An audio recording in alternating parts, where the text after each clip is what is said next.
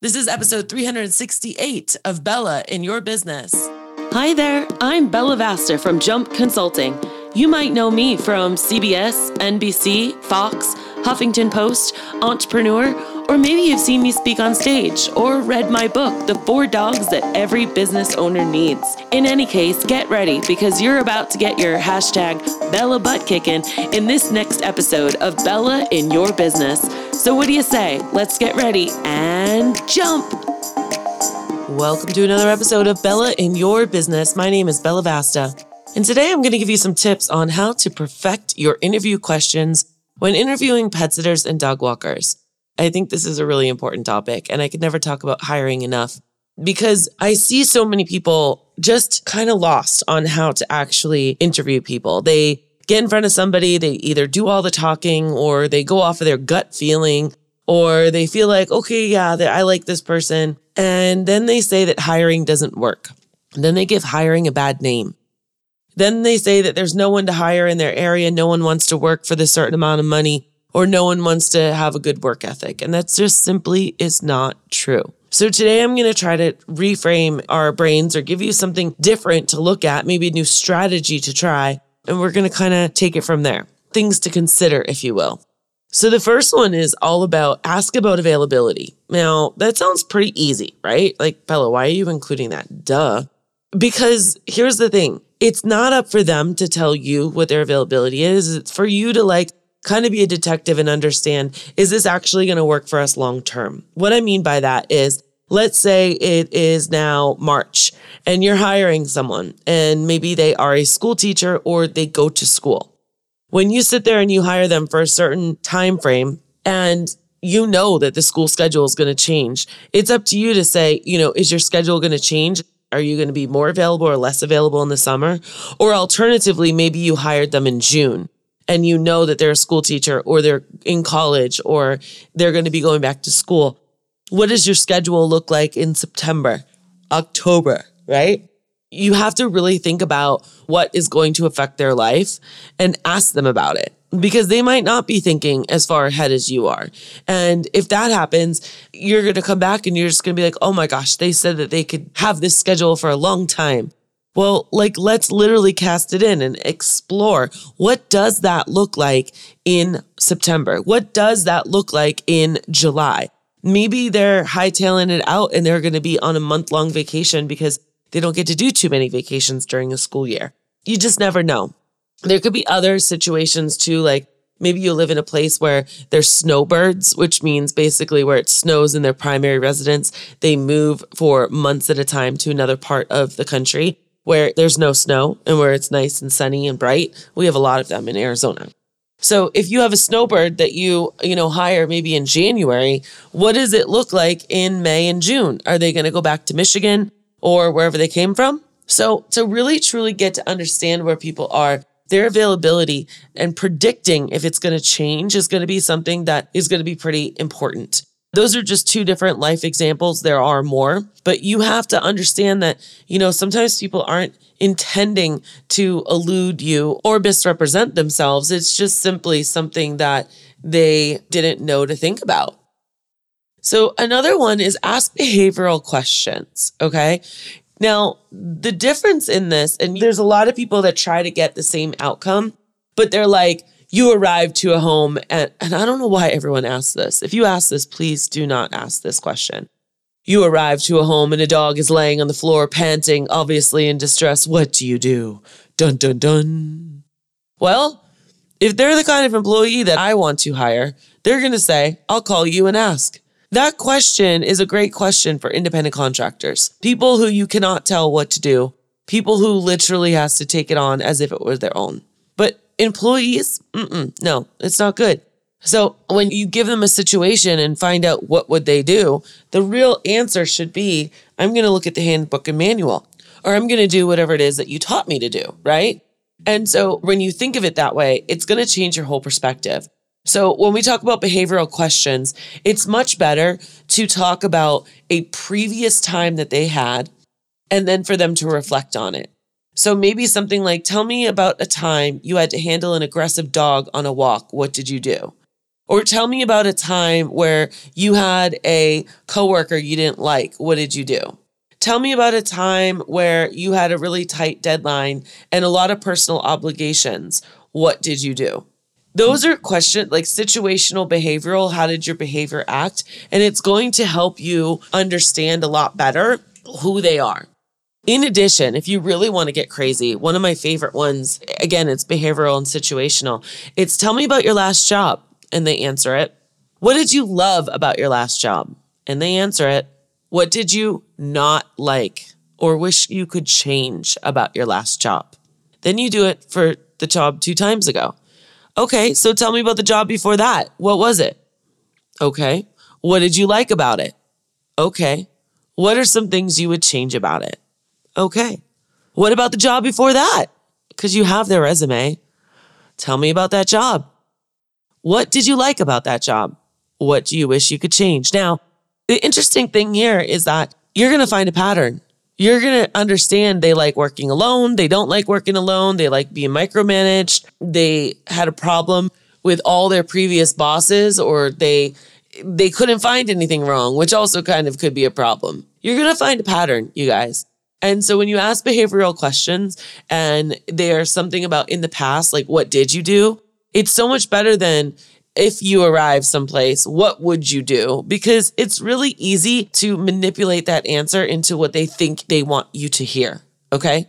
So when you're relying on previous experiences, it changes the perspective a little bit and therefore will change the answer as well. Another one is ask questions that test the knowledge. So you want to make sure your potential candidate knows about the dogs they're walking or the pets that need to be sat. And so when you do it, I would say like questions like attention to detail, or like how much of a, not researcher, but like how much do they understand things?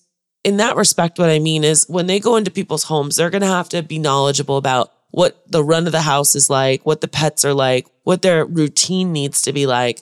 And so you're going to want to see that they're resourceful, that they're cognitive thinking, or what a lot of people say is common sense, right? And so you want to create some really great questions that test that. And maybe that even becomes one of your phases. I'd be remiss to say that a lot of the stuff that we're saying right now is conceptual. And everyone builds out their phases very differently. When I say phases, I mean like first round of interview questions, second round of interview questions, third round of interview questions, maybe a video, then maybe a 10-minute Zoom call, then maybe a 30-minute Zoom call. And when you lay it out like that and you have phases, not only does the person who is interviewing for you have extreme respect for your ability to pick people, they're now rising up to try to impress you. It's not just easy to get a job there, you know, and a lot of you make it easy to get a job. But what's also happening is you're able to take your time to slowly, not necessarily time, because you should get through all of this within 7 days, but you can go through this and you can examine certain parts that are really important to your company culture and really zero it out and really hone in on those individual things rather than have just a really long, drawn out interview with 20 questions that's just all over the board. And when you do this, you can easily do it through Jazz HR. So Jazz HR is a company I've been working with since 2018, personally and professionally, and hundreds of pet sitters have also done it as well. They have done so well with us that they actually offer us 50% off their middle tier plan. They offer us a huge discount on texting, which if you guys haven't heard about texting, it's huge way to keep people engaged in the interview process. And you also get a hiring ad and you get job questions from me and you get a free 1-hour tech session with them to help where they normally charge you for it. So if you are interested in it or you want to get back into it, you just go to jumpconsulting.net/jazzhr. All right, let's get back to it. So the very first thing that I talked about is ask about their availability, ask behavioral questions, and then ask questions that test knowledge. The fourth one I'm going to talk about is problem solving. And the fifth one is reliability. So problem solving is like, what would you do if? Or one of my favorite questions I've come up with a couple of my clients is, we're talking about time management, but we're also talking about reliability. So let's say you are driving out of your neighborhood and you see a loose dog and you are on your way to a doctor's appointment that you have been waiting for 2 months to get into. What do you do? Now, there's not really a right or wrong answer here, right? But the real thing that you're testing for is their problem solving skills and ability and how they explain to you how they reached their conclusion and what was the factors that they were going through. So to do a lot of problem solving, which does not contradict like the first one. And let me just address that really quick, because when we ask like the behavioral questions, like, and I was saying, don't ask like, what do you do if you come in and there's a dog panting on the floor?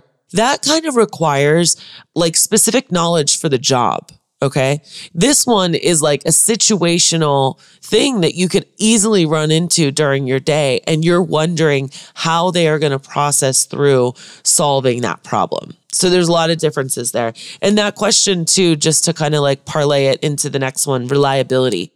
Ask a question that determines reliability and figure that out. Like how many sick days did you have at your last job? How many of them did you use? How often did you use your vacation days? How often did you fill in for other people? How often were you taking up extra shifts? Who else relies on you in your life? Things like that are going to help you determine how reliable they are. And if they're just kind of doing it just to get by, or if they're doing it with enthusiasm in their heart. And obviously we want enthusiasm in their heart, right? So I hope this has helped shine some light and change just a little bit about how we can interview better in 2024. Because if it's not working for you, I assure you, it's not people that aren't working. It's you that aren't working. And I'm sorry if I just offended you, but I'm not sorry also, because I am your coach and I'm here to give you that stark advice. If it's not working, it doesn't mean that it doesn't work. It means that it's not working this way. And there are so many ways that you can help turn this around. I have endless amounts of free resources on my website. Go to jumpconsulting.net, top right corner, click on that magnifying glass and click on hiring, or type in hiring, type in interviewing. I have blogs, I have podcasts, I have downloads, and then I have some paid stuff as well. But there is a lot of stuff out there for free right now. Just like this podcast right now, you can get so many ideas on how to up-level your interviewing process. Guys, it works. It is the only thing that is going to help you get out of the weeds and get your life back in 2024. And if you're not trying to figure out how to do it differently than what you are, if what you are is not working, then you're going to be in the same spot in 2025. And that would be a shame. So for any of you who have been, hiding behind the curtains or, hiding in the shadows and really been listening to this podcast a lot, and I have not met you, please, let's talk. I would love nothing more than to learn more about your business, where you're at, and how I might be able to give you some resources, either free or paid, to help you. It is not a sales call. And I have told many people directly to their face, no, do not join the mastermind. Do not join Better Marketing with Bella because of whatever reasons. I only want people in my programs, my paid programs, that are ready to succeed. And that's okay. We're all in different spots of our business and our life. And maybe it's for you, maybe it's not for you. And if it's not for you, I still got a bunch of free stuff to give you. So please jump on over to jumpconsulting.net/20, that's 20, to get on my calendar for a complimentary 20-minute coaching call. Until then, I hope that you guys are keeping your head above water and really balancing the holidays and yourself pretty well. We had a great response from last week's episode. So I know I touched on some heartstrings there. And just know that I'm always here for you. There is always hope. There are always solutions. It's just a matter of getting out of our own mindset to get there. And once we can get past our own mind, anything else is possible. The how is not the biggest secret. It is your brain. It is what's between your two ears. And I am here to help encourage you every single Thursday. Thank you so much for listening to the podcast. This has been another episode of Bella in Your Business. Remember, when life gets you down, always keep jumping. Bye now. So what did you think? Did you love this episode? I sure hope you did, because I put a lot of love into this for you. The best way you can show me that is by going to iTunes, Stitcher, Google Play, or wherever you listen to your podcast, and go ahead and leave a review.